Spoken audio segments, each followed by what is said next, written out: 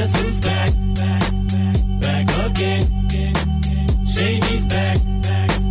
Tell a friend. Guess who's back? Guess who's back? Guess who's back? Guess who's back? Guess who's back? I tell you, I love doing the show. You know I love it. I love it. I really do. It gives you something to look forward to.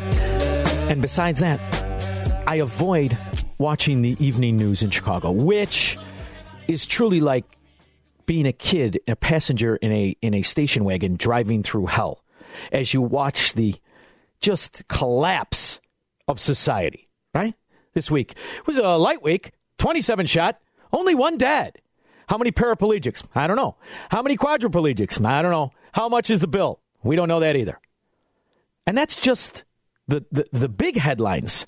The little headlines, they sneak by. But this one in particular over the weekend, I have a little personal connection to this. I'm going to tell you what it is after you hear it. There are a total of 9 victims. Some of them held up at gunpoint. The others were punched, kicked, and shoved to the ground. Chicago police took 4 teens into custody. They are potential suspects who are 13 and 14 years old.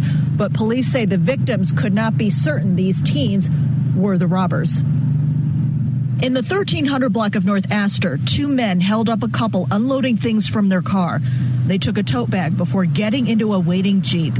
It was one in a string of robberies in a 4-hour span. I don't think it's a coincidence. No, I don't think it's a coincidence. I think it must have been a group that set out to do that. Of course. They come into a neighborhood like this, they'll rob people, and then they're going to be in Lincoln Park or somewhere else. All 8 incidents happened Sunday evening in the 18th Police District on the near north side. The robberies happened on Wabash, Dickens, North Park, and Astor.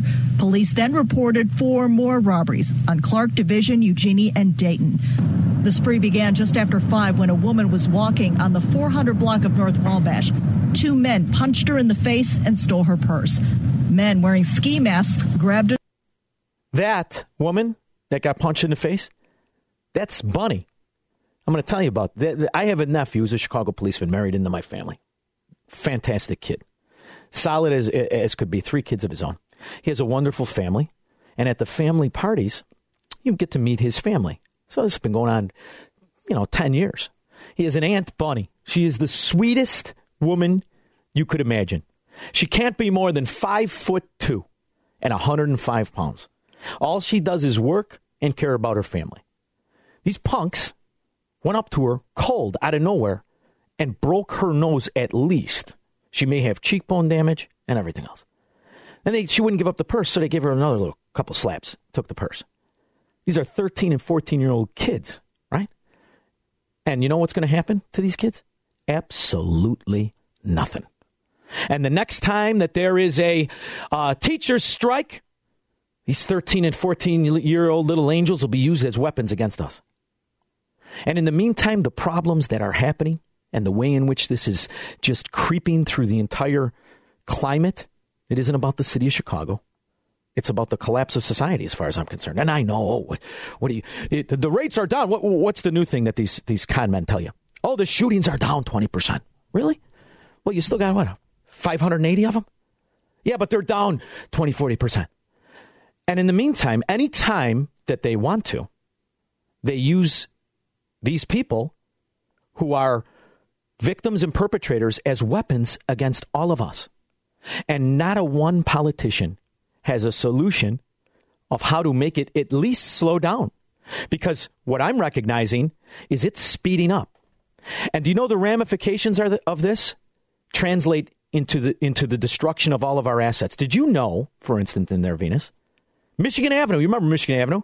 This is about the time of year all the parents, when I was a kid, they tell you, come on, let's go see the Christmas lights. You go on a little trip and you go in the city, get your hot chocolate, whatever it is.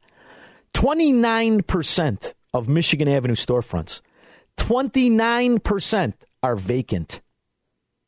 Vacant. So see, what happens is this failure feeds on itself and it collapses a society. And the answer isn't to just pay $18,000 per little darling angel who's punching 105-pound women in the face and taking their purse. That's not the answer. The answer has to be something different. I don't have the answer. Because what I do recognize is all we keep doing is funding failure. And the more it fails, the more money it gets, the more power it gets, and the more people like Bunny get punched in the face. You know the stones it takes to punch somebody in the face cold? I've been in I don't even know how many fights. You got to get kind of heated up. You got to really want to punch that guy in the face. You know the caliber of character it takes to walk up to a 50-something-year-old, 5'2", 105-pound woman and punch her in the face enough to break her nose and God knows what else you did to her? You know the kind of character and of your own being you have to have, how low it is? Now, what is it? At what point do we say there should be repercussions and consequences for these actions? Because the reality is, these kids, nothing's going to happen. Not a damn thing. Except they're going to get more free stuff. And they're going to be used as weapons against all of us, even Bunny herself. I'm telling you right now, it's disgusting to me. Now, we could turn a blind eye. We could. And I do. Let me be very clear. Happiest 5 o'clock of my afternoon is either when I'm doing the Slap and Tickle Chicago drive time or I'm walking on the beach in Naples, Florida. That's it. Because the reality of the kind of socialist implosion and failure that we live in and we keep funding, couldn't help but notice during the news, what did little Lori Lightfoot, let's just call her Littlefoot, what did Littlefoot get a 25% kicker of her office? You get to hire her friends? Yeah, go get me coffee, honey. And their budgets keep going up. Your taxes keep going up. And the crime keeps going up. And the failure keeps going up. And your property value keeps going down. Your income keeps getting smaller. We keep losing the damn arguments. And the answer certainly isn't to just pretend it doesn't happen. And it certainly isn't to get another talking mannequin on Channel 5 o'clock news with makeup on her face to tell you in a good, cheery light, hey, 27 people got shot, only one died. Are you listening to what's happening? You're 600 people a year get shot, and that's an improvement? Ooh, wonderful. You know, maybe we need another program where you tax the good citizens like Bunny. Maybe you need another program where you tax the workers or the earners. And maybe what these people need to stop punching people in the face, just a little more walking around cash. That's all. That's all. A little more walking around cash. Maybe they need their teachers to make more money a year. Maybe they need more days off. Maybe they just need a little better pension system. I'll tell you what if we took all the pensions away and we gave it to these kids? Why don't we start there instead of starting with the people that are the victims? Because all you have under this particular climate, I can't help but recognize, it's you're doubling down on the victims. The victim is the one that's taxed. The victim is the one that's robbed. The victim is the one whose fault it is, if you listen to the politicians. It's our fault that this happened, right? There's not enough social justice. What is the social justice that happens to the woman that gets her nose broken for no reason other than working and going to her car? Anyone want to talk about that social justice? Or no, we need prison reform then. And then we need a couple of bureaucrats to not prosecute people who steal under $1,000 or punch people in the face. Because let me tell you, is that legal now? Can we do the punching in the face? Because I got some punching I want to do too. Or no, I bet something tells me I'll get prosecuted. Throw the book at him. See that guy punch him in the face? 312-642-5600. Steve, how are you, buddy? Hey, Sean, good. You know, I talk to my brother-in-laws all the time. John Q. Public doesn't have the stomach for what needs to be done to these people. They will stop at nothing. They will stomp on you, kick your head, do anything they want to you with all impunity because, you know what? They believe in what they're doing. And these people are ruthless. Steve, let me tell you something right now. I'm not somebody who's an angel. Listen to me. I grew up in Melrose Park. I've been in a few fights myself. I've thrown a couple of shoes. I understand how it goes. I'm from the South Side. I understand how it goes, and I'm not better than anybody. But what I will say is I've never been rewarded for that. I've never been rewarded. Right. I've never been portrayed as a victim, and my family hasn't ever gotten more money because I did that. You know, they recognize and reward crime in Chicago with more community grants and more programs and more this and that, all at the taxpayer's expense.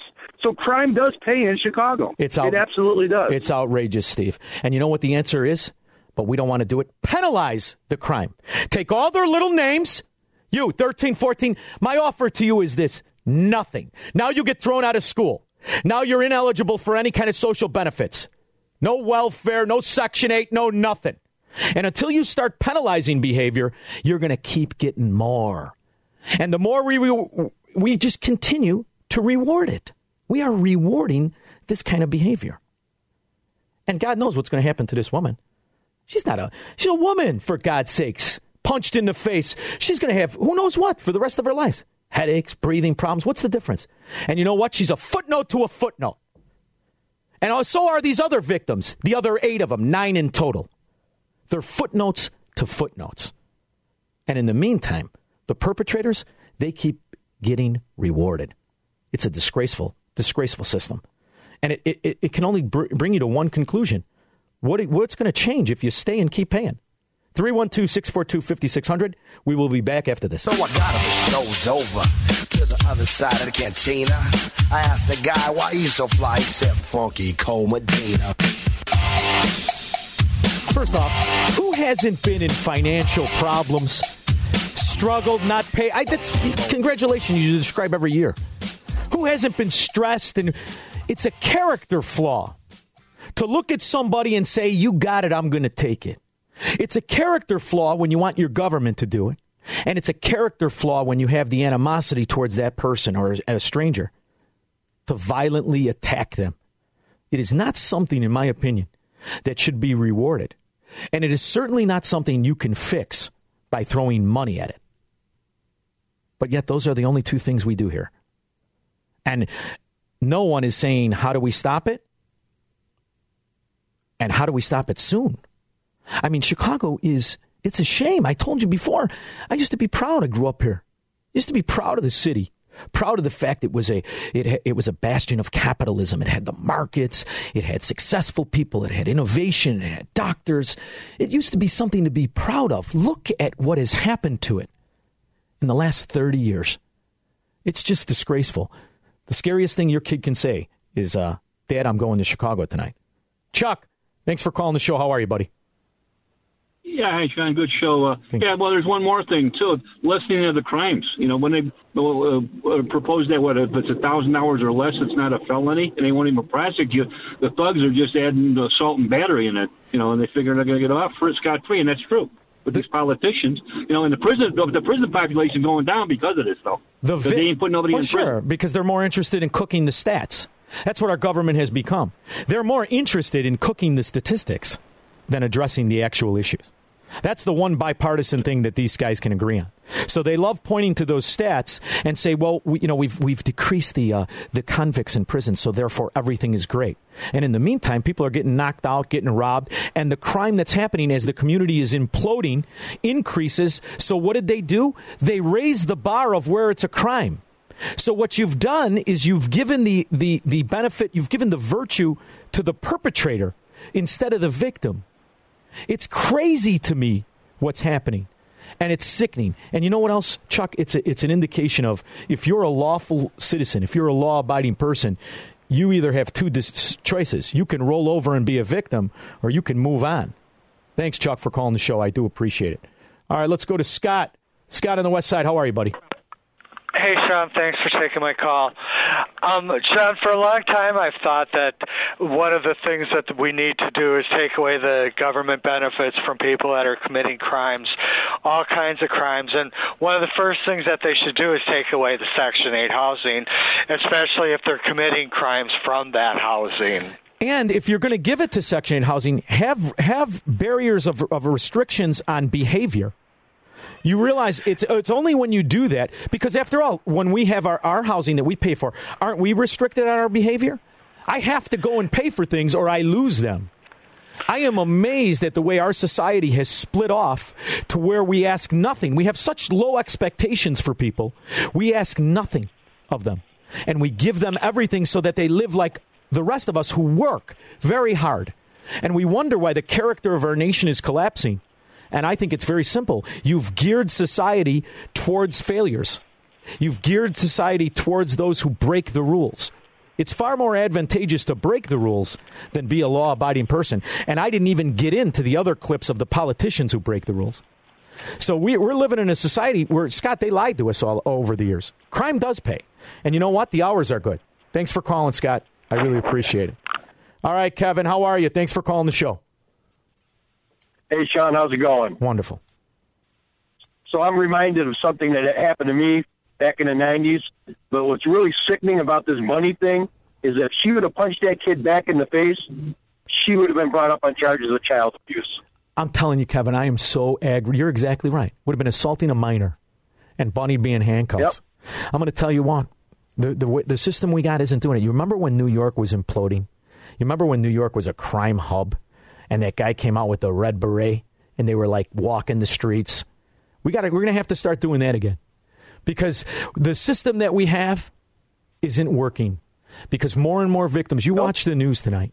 More and more victims, more and more innocent people. And the virtue and the attention and the excuses are for the perpetrators. It's infuriating to me, Kevin. As somebody who's done the right thing their whole life, I want something, I go make more money, go work more jobs, play in the boundaries. Yet look at who thrives and who surrounds us. You know, I didn't even do the whole thing. I didn't touch upon Cullerton retiring. He's retiring. They're all excited. They're tapping Mike Madigan's friend's phone. These guys have been raping the citizens for 50 years. They don't even know how much they're worth. What are you going to do? You're going to get them in trouble now they're 80 years old. It's diapers and nurses from here on out. They've made a killing. And all the people who work and are honest, look at us. We're pigeons, brother. It's sickening to me. Thanks for calling the show, Kevin. Really, I'm just that fed up with it. What's the advantage of being a hardworking person who wants to do well? You've given all the benefits to those who don't, and you've used them to strip me of my property. In the meantime, I'm the bad guy.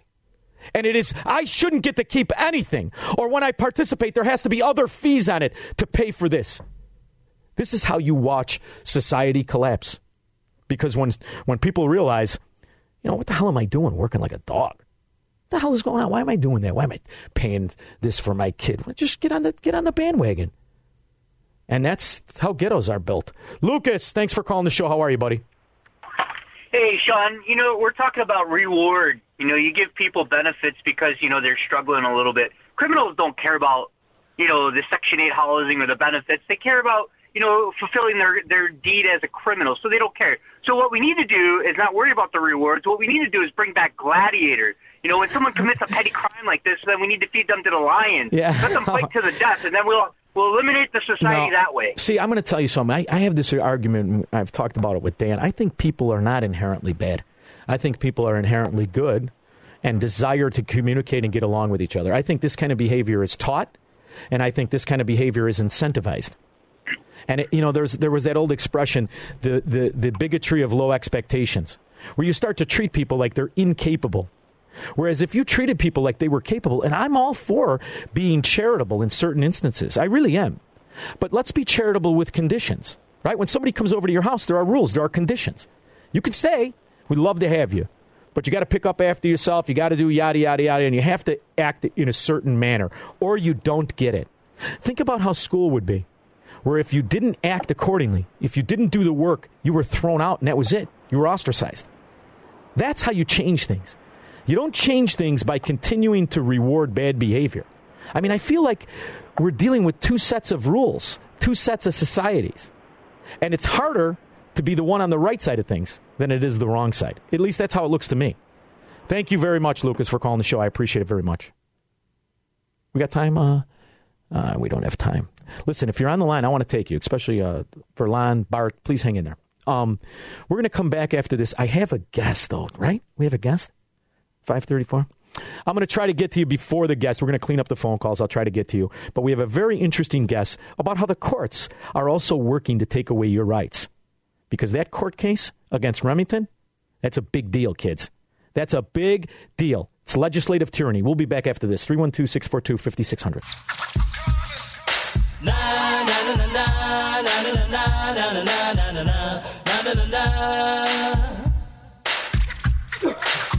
Here come the hot step. I'm the lyrical gangster. I love this song. I do. I'll tell you what, the Supreme Court, I had so many decisions that I just think stink. I'll never forget, it was John Roberts with Obamacare. I threw my hands up in the air. I said, listen, I could care less. Then fat judge in a little robe, Elena Kagan. What are your qualifications? You ever take you were a teacher? Oh, You were a teacher. Okay. Then go ahead and take over society. Isn't that what they've done? And you know me, I'm a stone Americanism loving capitalist. Love the foundation. I love the idea that we have property rights. I hate the fact that we have become such a litigious society that the only real commercials you see on TV are a bunch of slip and fall attorneys trying to get us to sue each other for everything. But I have a guest I want to bring on. But before I do, let's lead him in properly. Case, the justices ruled that a lawsuit in the Sandy Hook Elementary School mass killings can, in fact, proceed. A survivor and relatives of the victims filed a suit against the gun maker, Remington Arms. The company argued a 2005 federal law prevents lawsuits when their products are used to commit crimes. However, the justices rejected that appeal by the manufacturer. 20 first graders and 6 educators were killed in the December 2012 massacre. And somehow this is Remington's fault. So I brought on an expert, Cam Edwards. Cam, how are you, buddy? I'm good. How are you? Wonderful, wonderful. I wanted to get you on here because you are a gun guru, right? And the way that I know about guns is because I was raised by a crazy Marine who used to hit me in the ear with a golf club if I missed the bullseye. That's all I know. Point and squeeze gently. This ruling is going to have ramifications that could lead to the devastation of the gun industry the way I think about it as I pan back. Am I wrong? Well, gun control advocates are certainly going to try to exploit this law. It remains to be seen, I think, how far-reaching this current decision is. Basically, the Supreme Court, they're asked to hear about 7,000 or 8,000 cases every year. They only hear about 1%. So the odds that they were going to hear Remington's appeal, especially this early on in the litigation, I think was probably a little optimistic, right? So what this decision does, or the lack of decision by the Supreme Court, is this sends this case back down to trial in Connecticut, where the Connecticut State Supreme Court ruled very narrowly, 4-3, that there's a provision in Connecticut state consumer law that allows for one argument that the plaintiffs are making to proceed to trial, and that is that the marketing of the Bushmaster AR-15 somehow inspired the killer, and I'm not going to use his name, but somehow inspired the killer in the Sandy Hook massacre to kill his mom, to steal her gun, and to use this in the commission of a crime. That's going to be, even the High Court in Connecticut called it a Herculean effort that the plaintiffs face to win this case, but they're allowing this case to proceed. Doesn't mean that they're going to win. But what it does do is it opens the door to discovery, right? It allows gun control groups and their allies to try to dig into the papers of gun manufacturers and search for, some sort of nefarious memo that would indicate that, hey, Bob, wouldn't it be a great idea to market these guns to criminals? Again, they're not going to find it, but they're allowed a certain leeway on a fishing expedition now. And Cam, doesn't it also open the doors for social justice jurors to award, in this case, the plaintiffs massive amounts of money, then opening the door for lawsuits just fill in the blank? I mean, in California, there's how many shootings this weekend? In Chicago, 27 shootings this weekend, which is considered light. New York, I mean, so hypothetically, if I just pan back, I like to take a step back. Where can it lead? And, when you put your faith in a jury that is going to hear about the children, they're going to be sympathetic to that case. And I am extremely concerned that they're going to go down the path of making it financially unreasonable for gun manufacturers to exist. So if they can't get it on the front door by arguing the rights, which are rights, why not do the end around, which is a smart play? And I mean, it could happen. It's possible, correct? Well, listen, I think it's certainly the end goal of gun control advocates. They tried to do this back in the late 1990s when they got together with a lot of cities around the country and ended up trying to sue gun manufacturers. And it was sort of a death by 1,000 cut strategy. Like, they never had a successful lawsuit, but they know that the gun manufacturers don't have deep pockets. And so they were trying to bankrupt them through, repeated litigation. I think you're likely to see that strategy rear its ugly head again. And in that way, they don't even need to be successful. They don't need to have a jury come back with one of these, multi-million-dollar verdicts, because it is going to be a real reach to conclude that the marketing materials by Remington, which the killer may never have even seen, somehow inspired him to go into an elementary school and murder 20 elementary school children, right? I mean, that's a real reach, no matter how much the jury might sympathize with the victims. Everybody sympathizes with the victims. Yeah. That doesn't mean that the advertising that Remington produced inspired this murder, which is what the jury would have to prove. Cam, you know why I thought it was going to lose? I thought this case would, I thought this case was going to be just thrown out. There would never be an opportunity, because as you sit back and you look at what happens in our wars, how many foreign people have their family taken from them from weapons. So now why not? Why doesn't this open the door to sue weapon manufacturers in America? If you're, an Iraqi who had his family wiped out, why not open the door to sue Ford for a DUI death? I mean, I am just amazed that the judicial system in America would allow this on its merits to move forward. And, if you let yourself think about how far this can go back, you could wipe out massive businesses at the sweep of a lawsuit. I mean, it can happen. It absolutely can. And I think that this issue goes far beyond just this one particular case. I mean, I think it really speaks to the need for tort reform at a much larger level, including perhaps, loser pays, which would, I think, cut down on a number of frivolous lawsuits. But you're right, particularly when you talk about, let's say marketing and advertising for alcohol versus the number of drunk driving accidents in this country, and every advertisement we see on TV has that little tiny drink responsibly at the bottom. Is that enough? Right? Are we going to see some of these cases? If that is enough, by the way, then is it enough for gun manufacturers to put in tiny little letters at the bottom of their ads? Own guns responsibly. I don't know where we're going to go with this case. Again, it goes back down to the states, and it's going to proceed to trial probably sometime. Right now, they've got another discovery period, but probably sometime in 2020. Mm-hmm. There is, I think, again, going to be a pretty large hurdle for the plaintiffs to clear in order for the jury to side with them. But I think you're right. I think there's a much greater chance that we are going to see more of these lawsuits filed. Whether or not, they're a success from the point of view of getting a big jury verdict. Now, I want to ask you a question because you're a gun guy and I know. How hard is it to make a gun? How hard is it to make one of these guns? If I wanted to make one? I think it would depend on your mechanical inclinations. For some people, it's going to be, more of a learning curve. But if you wanted to do it, you wanted to put in the effort, there are plenty of videos available online. There are folks who, make their own guns as a hobby.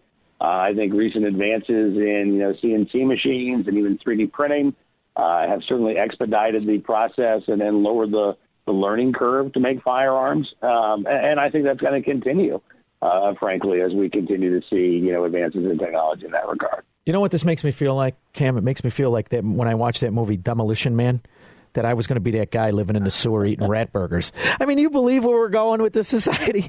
Can you believe how crazy things are getting? Where once again, the law-abiding person is being put through the pepper mill. It's just amazing to me. Well, what we've seen, I think, is that there are a lot of us that want that easy answer, and politicians are happy to give it to them. And the easy answer that the politicians propose is, listen, non-gun owners, all you have to do is pass a law that won't impact you one bit. And if you are a gun owner, we promise you it's not going to impact you one bit. Just pass this law and everything will be better. Everything will be safer. Unfortunately, what we've seen, Baltimore, Maryland, Maryland passed their Firearm Safety Act in 2013. Baltimore just had its fifth straight year of 300-plus homicides. Yeah. That's a record high rate. California, their violent crimes have been going up the last 3 or 4 years. Colorado, 2013, passed a magazine ban. They passed a semi-auto ban. And since then, violent crimes increased by 25%. We can't ban our way to safety, no matter how much politicians might promise it. The truth is that the answers to bringing down violent crime, to stopping these types of targeted attacks, they're out there, but they typically don't involve new laws. They involve new strategies for law enforcement. And politicians can't take credit for that, which is why we don't hear much talk about it. Now, Cam, real quick, hypothetically, 25 feet, 25 handgun, rabbit on the run. For a guy to shoot that on the first shot and hit the rabbit, that's a hell of a shot, isn't it? I think it's a pretty good shot. All right, excellent. You made me feel good. Hypothetically, that might have happened to me. Thank you so much for joining me. I truly do appreciate it. I hope you join us again. Thank you. Absolutely. Thank you. It's a lot of fun. Thank you.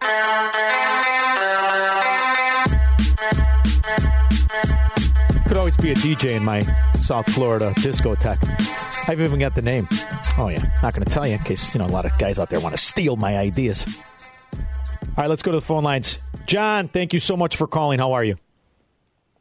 Fine, thank you. There we go. The situation we have here is a judge legislating from the bench. Oh. And the problem with this is it gets to the point where somebody drives a Chevrolet to rob a bank, you sue General Motors. And this can easily spread to other industries.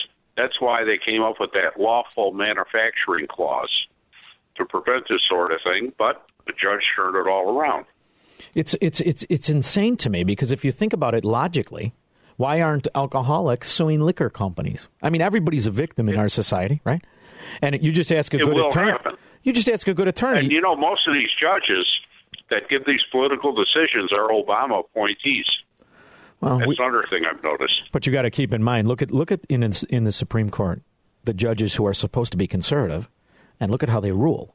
The ones who have driven. How about Roberts? It's what I mean. That's a conservative, and the others aren't much better. In fact, in this ruling, how could a proposed conservative possibly sit idly by and go along with this? It's just a disappointment. I'm telling you, it's a flaw in the system, and the idea that whether it's a mixture of liberals and conservative, or they're not liberals, they're socialists. Here's the thing, though. We'll go back in time a little bit of history to 2006 or 5, when they passed the Lawful Manufacturing Act. They got a letter from the Pentagon that went around all the senators and congressmen, and it told them, if you allow this to happen, to where all this money gets spent on lawyers defending these gun companies, eventually put them out of business, who do we rely on then for our firearms? You have to go to countries that are overseas. You have to go China, Russia, Israel, Africa, etc., South America, because you won't have any gun companies left in the United States. Well, this is what brought about that legislation. And I'll tell you another thing, John, that's why I brought it up with Cam. It just was released. We spent nearly $7 trillion since September 11th on these wars. $7 trillion, over 800,000 people killed. Why don't their families have lawsuits against American weapon makers? And these wars are not fought to a decision. Yeah, well, of course not. See, the first example, limited warfare, was Korea back in 1950. Yeah. And there were a lot of complaints about the United States not using what they had, the atomic bomb, to just end everything in about an hour. Well, and this was the beginning of limited warfare. I'll tell you what, the older I get, the more I understand why old men are mad at Panera. Thank you so much, John, for calling the show. Jason, how are you, buddy? Hey, Jason. Oh, hey, Sean, how you doing? Good, how are you? Good, thanks. I've been looking forward for a chance to give a call. The worst case scenario has actually already happened by that lawsuit going forward. Worst case scenario is they settle, and now you've got encouragement of all these violent people in the cities now further encouraged to engage in gun violence because, hey, if they didn't do a gunfight, they got shot. Now they can scrape up a couple of thousand from a gun manufacturer too. Yeah. Well, here, this weekend just produced 27 victims, 27 lawsuits. Why not? Why not sue the gun Exactly. Right? Exactly. You're talking about people who systematically will try and draw beatings from the police because they know the city settles. Well, Gun Jason, manufacturers do the same. Yeah. Jason, listen, thanks for calling the show. Hope I get to meet you in the re-education camps. We'll be back after this, 312-642-5600.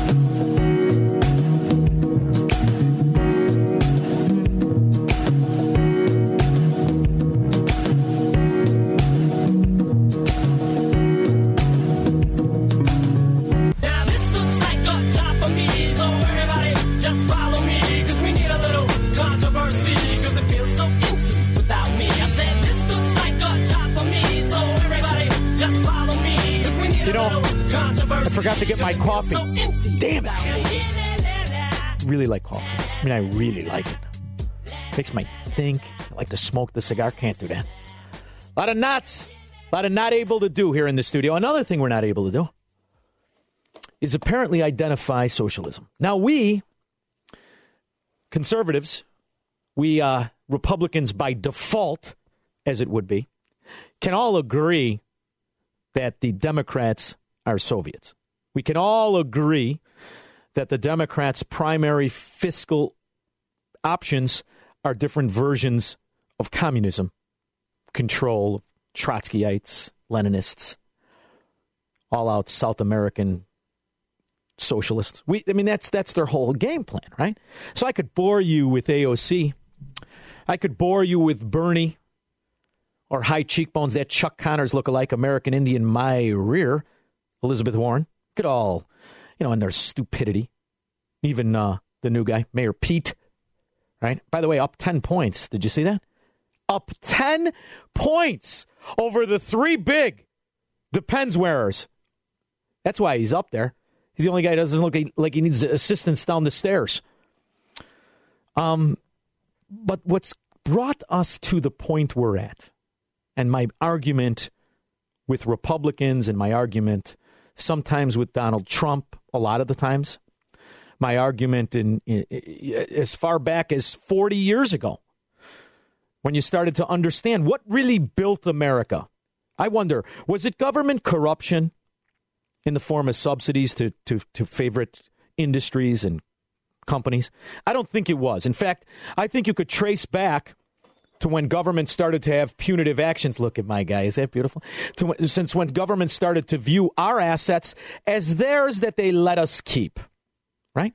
Isn't that when things really started to go awry? When they started to decide where limitations would be on our earnings, where limitations would be on our companies, and how they could create bureaucracies with the power of law to rule over us to where we had no defense. Small companies, small entrepreneurs really couldn't fight off the kind of bureaucracies that have led to the exportation of business and the exportation of capitalism, for that matter.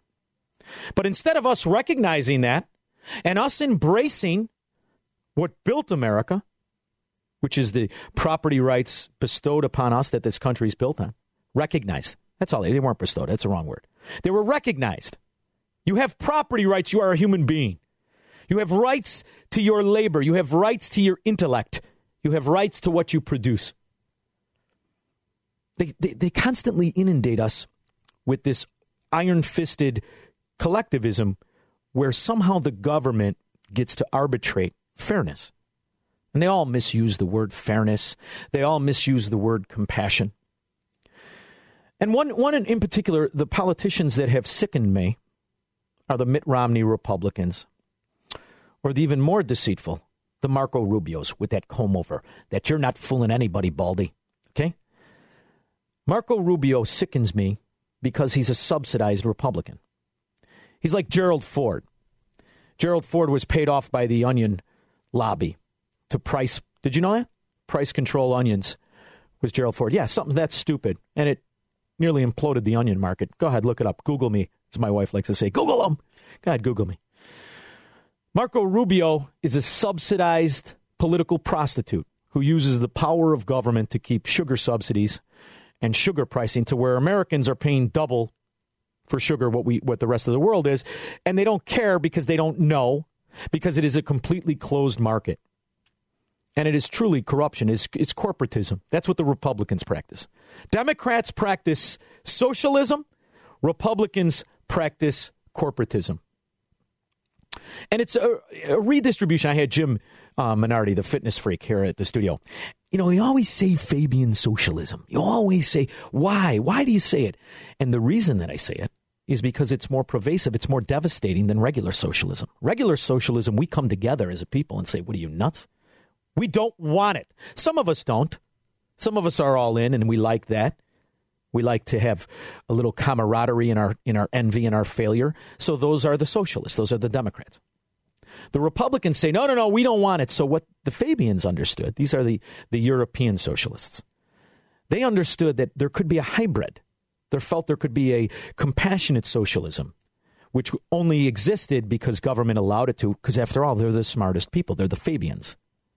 And they would allow you to operate within the parameters of their restrictions, as long as they were your partners with no real risk.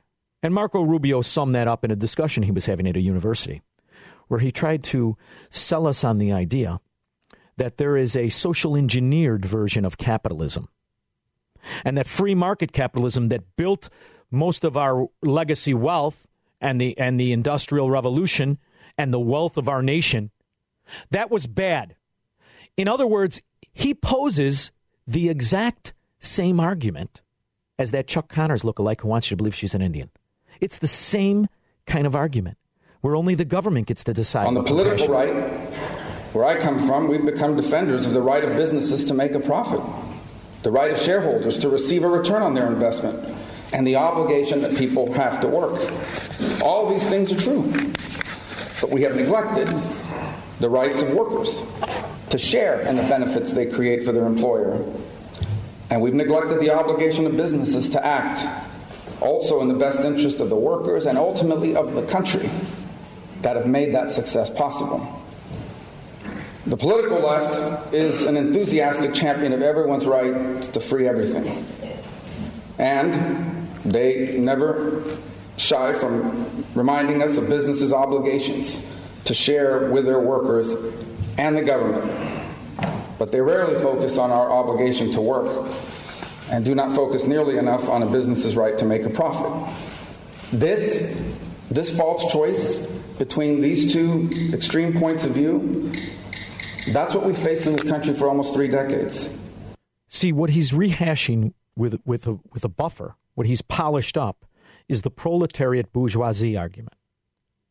And that government is the one who can orchestrate that relationship to keep the bourgeoisie restrained so that the proletariat can share. As if the proletariat improving his life with the work were not enough. See, what they both hate, what both arms of government hate, is the idea that you are in control of your life and your dignity. That you can interpret your earnings and your wealth. They think you're too stupid to do it. The Republicans think you're too stupid to know it, so they want to do it through regulation. The Democrats know you're too stupid to do it, and they want to do it through iron-fisted tyranny. But make no mistake, they are two heads of the same monster.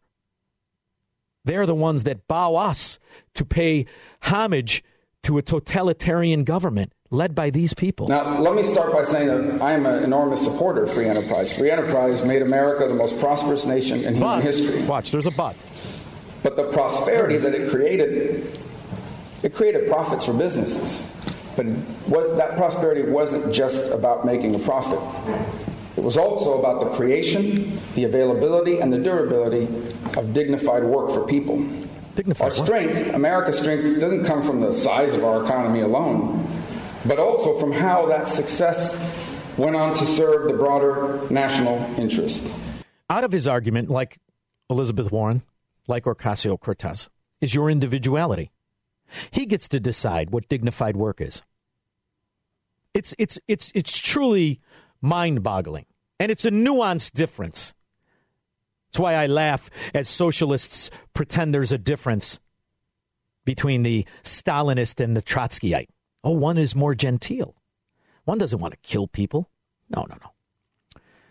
Instead of the capitalism that rewarded and asked you to take pride in every single thing you did. There was a capitalist that nobody talks about as a capitalist because he's more known as a reverend. And he had a speech years ago. I was a kid when I heard it. I had to do a study on him. I want you to just listen to this. What I'm saying to you this morning, my friend, even if it falls your lot to be a street sweeper, go on out and sweep streets like Michelangelo painted pictures.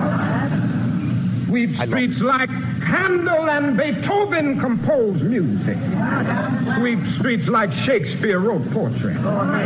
Sweep streets so well that all the hosts of heaven and earth will have to pause and say, here lived a great street sweeper who swept his job well. If you can't be a pine on the top of the hill, be a scrub in the valley, but be the best little scrub on the side of the rill. Be a bush if you can't be a tree. If you can't be a highway, just be a trail. If you can't be the sun, be a star. It isn't by size that you win or you fail. Be the best of whatever you are. And when you do this, you've mastered the length of life. This onward push to the end of self-fulfillment is the end of a person's life.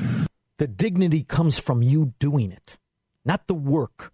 The idea that bureaucrats like this fraud, Marco Rubio, or this buffoon con artist, Elizabeth Warren, or the communist Bernie Sanders, can somehow delegate dignity through telling you've got it because you live, therefore you have it, versus the dignity that comes from within, from you, proving not to others, proving to yourself.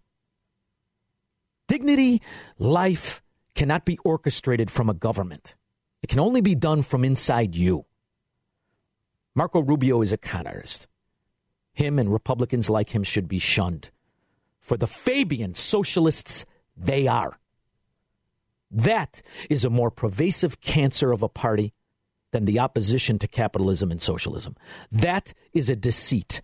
That is something that wants to rule you from Mount High for your own good. Does our country exist to serve the interests of the market? Or does the market exist to serve the interests of our nation and of our people? Isn't he so prophetic?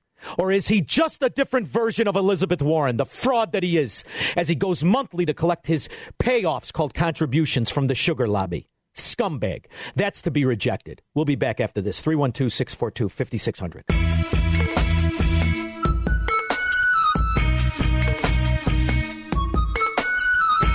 You know what? It's so nice to see a full board. Because I was told this would be boring. I was told, let's just regurgitate the same talking points of the days of our lives we see on every other show. I'm not doing that. We're going to fix things here. We're going to slap away the propaganda. We're going to have a good time doing it. Because the reality is, I'm tying this all in. The problem with our economy, the problem with our reality, isn't the opposition. There always is going to be one. There always has been communists, failures with a mission.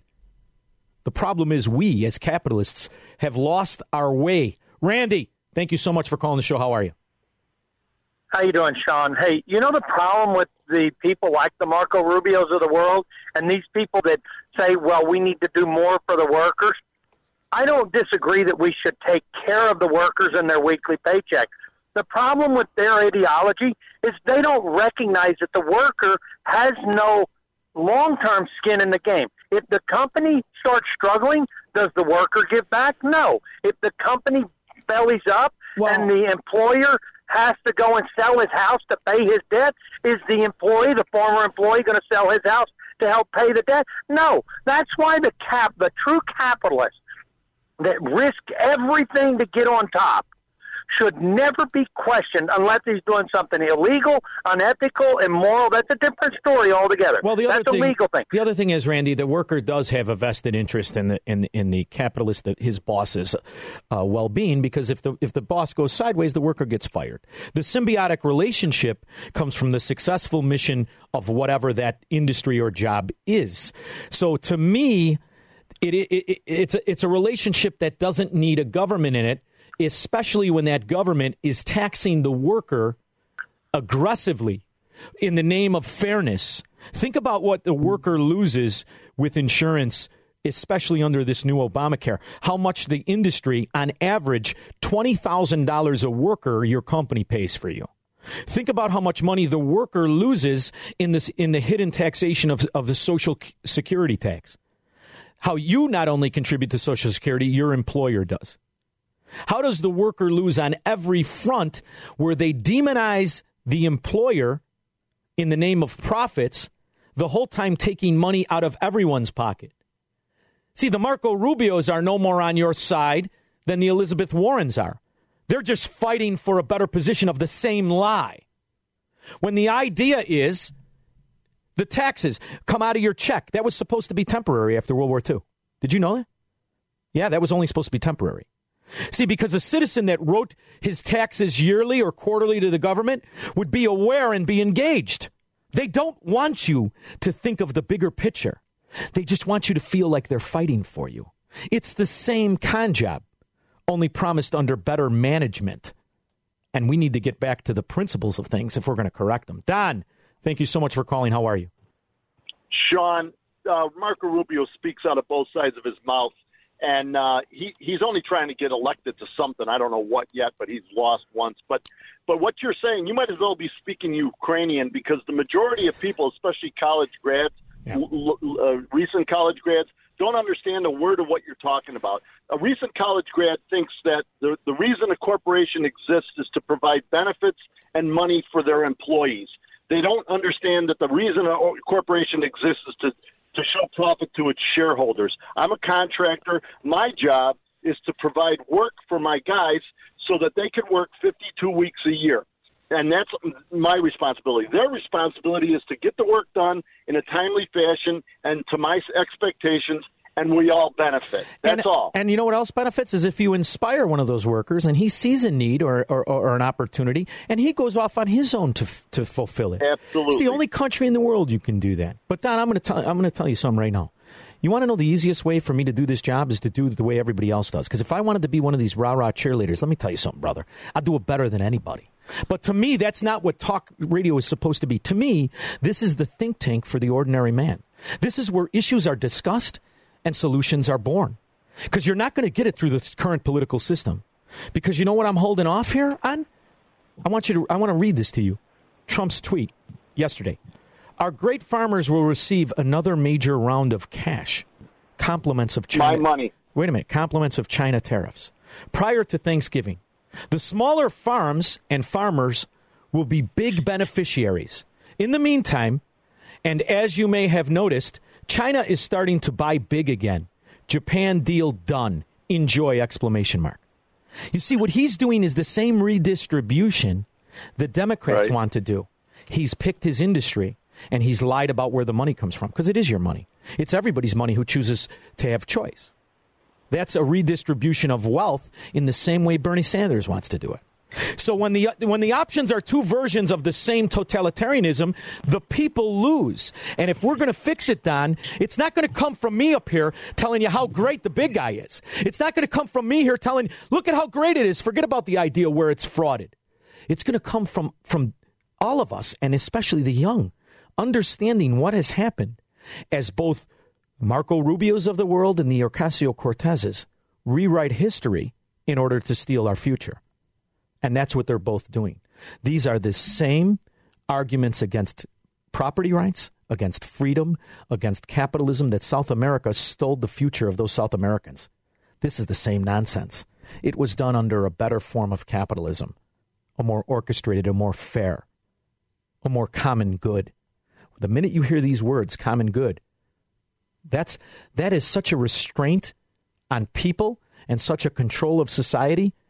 We might as well start going with that Venezuela costumes now. Dan, thank you so much for joining the show. How are you? Hey, Sean, I love your tenacity. I love your enthusiasm. Thank you. I love that you're Italian. Half. I'm a DeRosa. Oh, really? My last name is DeRosa, okay? Best family in Melrose Park, one of them. I don't know if you're affiliated with them. I'm gonna tell you something right now. Hey, you like a liberal joke? All right, go ahead. How do you confuse a liberal? How? With facts and logic. Thank you. Dan? Hey. Yes. And you know what? Another one. I got another one. All right. What's black and tan that looks good on a liberal? A Rottweiler. Oh, look at what he did. Thank you, Dan, for calling the jokes. All right. Whew, we didn't know where that last one was going, Venus. Got a little nervous. All right, Joey, how are you? Thanks for calling the show.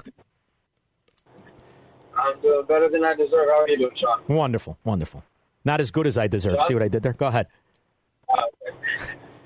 No, I heard you in the last segment say that how the left and the right are both two sides of the same coin, and I will add to that by saying that they are the same in the sense that they both believe in universal suffrage, whereas they both believe that neither party is going to come out and say the problem is that we need to restrict the franchise, that too many people are voting, too many people that just want free stuff. Because any politician to admit that would be committing political suicide. Yeah, and you know something. That's why good people don't run for office. How are good people going to stand up there and say, that's very true. You know? And as far as Marco Rubio, he's doing what he's supposed to do. Human beings have never changed with time immemorial. They're always greedy and power hungry. Marco Rubio is just trying to stay relevant. he realizes that the Overton window, which is the range of political discourse, which what you can talk about, is shifting more and more to the left. Yeah. Every generation is shifting more and more to the left. And even our God Emperor Trump used to be a Democrat, in case a lot of us forgot.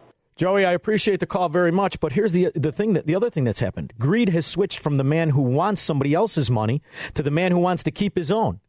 You're not greedy if you want to keep your own money. You're damn greedy if you want to steal your neighbor's. 312-642-5600.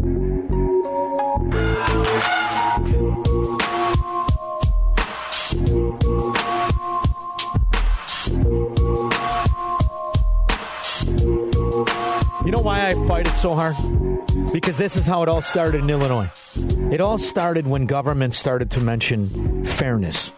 It all started when government started to mention equality. And you know what? We're living in a society now in America, or in Chicago in particular. I always say we're the destination of government failure. And this Mike Madigan story, I got to tell you, it cracks me up. It cracks me up. His friend, Michael McClann. You notice how it's all the Irish mafia, a bunch of yard gnomes all running around with endless power. Scoundrels. 80 years old. 80. They shook down ComEd. When you're shaking down ComEd, that's power, brother. And ComEd used them. ComEd used them. You know how they used them? $2 billion. We're giving ComEd $2 billion, the people of Illinois.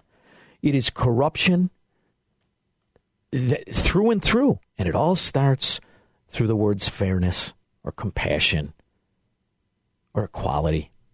And in the meantime, Mike Madigan's a god among men. That's why they sell it. That's why Marco Rubio sells it. That's why Mike Madigan sells it. That's why Bernie Sanders, the failure that he is. It's why the Soviet Union sold it. Because the government had become gods. And what's going to happen? This is my greatest how I have people that, aren't you glad to see that what are you, nuts? He's been doing this for 50 years, living like a king, literally like a god. Oh, gee, he's 77, 78 years old. Come on. Now we're going to end up paying for this son of a gun in his old age. 3 squares and a cot? Right? Something like that. Listen to this. Many parents in this country are struggling with the growing cost of raising children. Same thing. And few can afford taking unpaid leave when a child is born. In fact, what's most ironic about it is that the more money you make, the likelier you are to have paid family leave. And the less money you make, the more you need it, and the less likely you are to have it. Now, the market, which again I believe in, but the market does not account for the benefits to our country of parental engagement, especially in the early days of that child's life. But common good capitalism does. That's why I've worked to expand the federal per-child tax credit. And that's why I've proposed creating an option for paid parental leave that, by the way, doesn't raise taxes or grow the debt or place any mandates on businesses. It's welfare.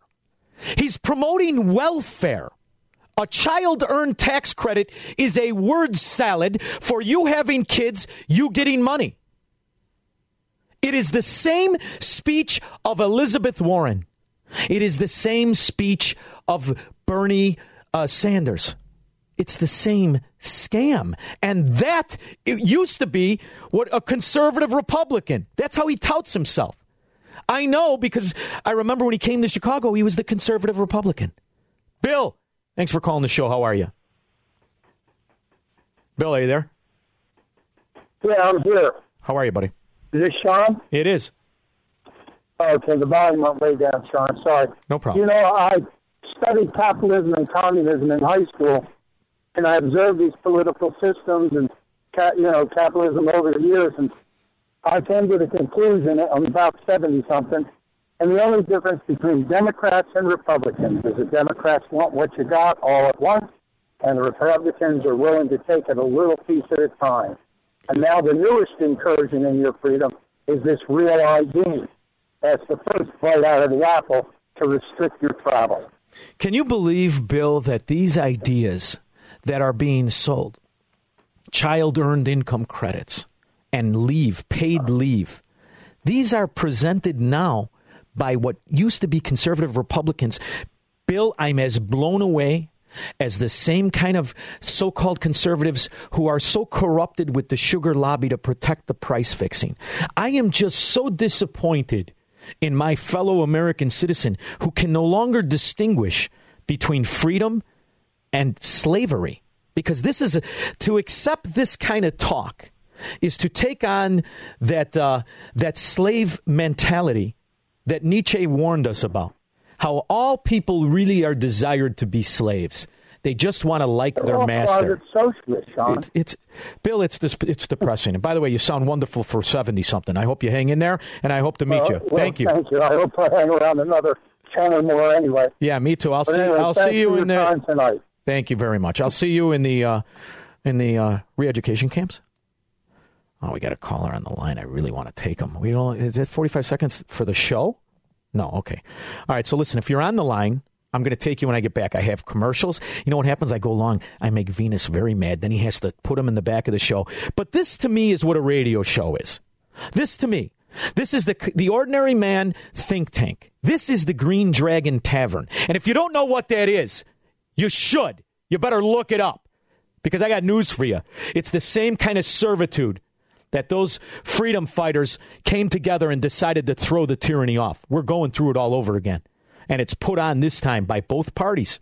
Let me tell you something. I'm amazed at what the Republicans are selling you. They're already talking about a QE5. They're having secret meetings with negative interest rates. They're already talking about the same punitive penalizing the worker in the name of the common good.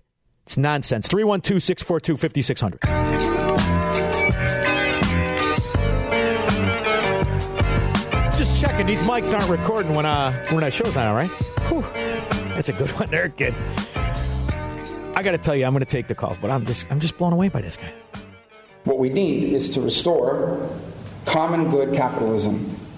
What is common good capitalism? It's a system of free enterprise in which workers fulfill their obligation to work and they enjoy the benefits of their work, and where businesses enjoy their right to make a profit and reinvest enough of those profits to create dignified work for the workers and for America. Reinvest those profits. And our current government policies today get this wrong. We actually reward and incentivize certain business practices that promote economic growth, but it's growth that often solely benefits shareholders at the expense of new jobs and better pay. Nothing solely benefits shareholders, you moron. You idiot. The workers take their money and they make things. They buy things. They create things. They inhabit things. Do you believe this? This is the same AOC stuff.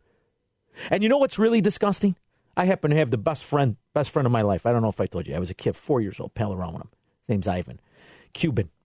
His father was here when Fidel took over and slaughtered everybody. That scumbag Rivera. The Cuban people are some of the most freedom-loving, American, patriotic son of a guns on the planet. And this son of a gun is a disgrace. He's talking more like the Castros than he is like the founders. It's a disgrace to me. It truly is. Tom, thanks for calling the show. How are you, buddy?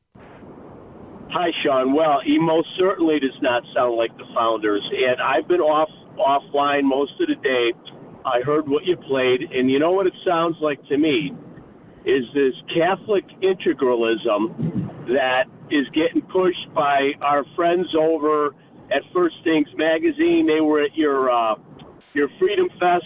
I wasn't there, but I'm very familiar with their writings. The writings of Sohrab Ahmari that's taken on classical liberals like David French and Tucker Carlson and Elizabeth Warren. It's more about bringing the government in, but in his case, trying to bring a church into the government. And I think anyone that's done their history has seen this over the centuries, and it almost appears to me it's some of the Trumpists doing his. I don't get into the weeds on a phone call, but it's part Catholic integralism, and part of it is to explain Trumpism.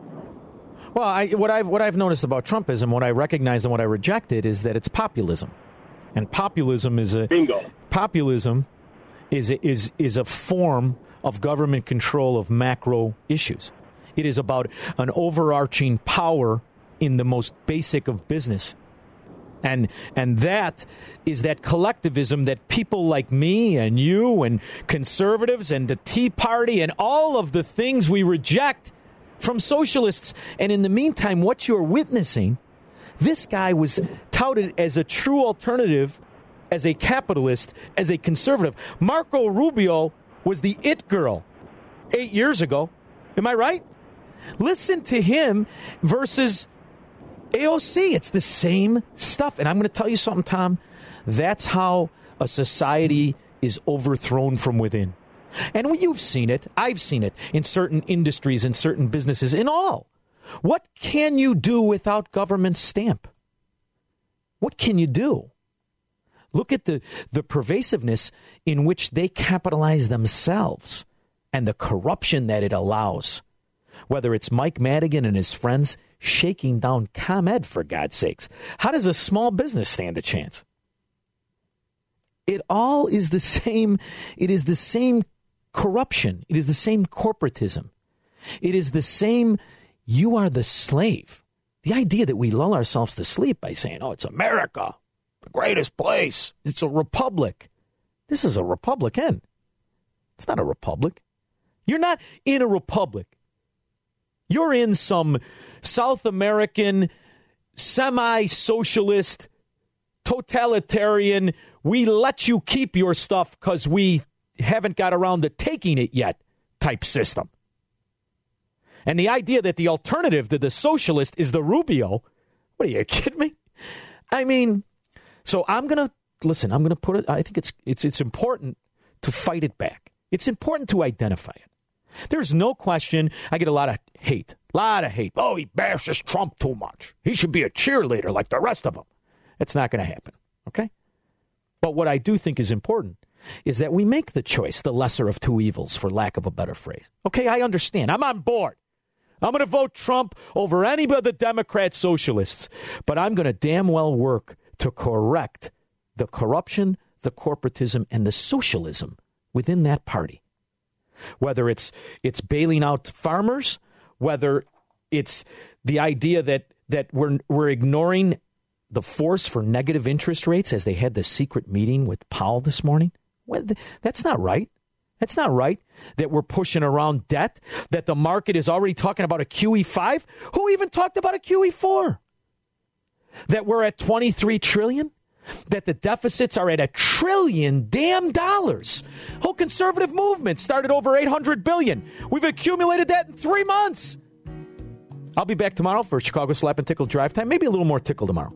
But I got to tell you, I'm hot. Aunt Bunny got hit in the face. You know, she brings the Mexican dip to the parties. It's the best ever. If this screws up the Mexican dip, I'm going to look for these son of a guns. All right, we'll be back tomorrow, 5 to 7. I've had a great time. Thank you.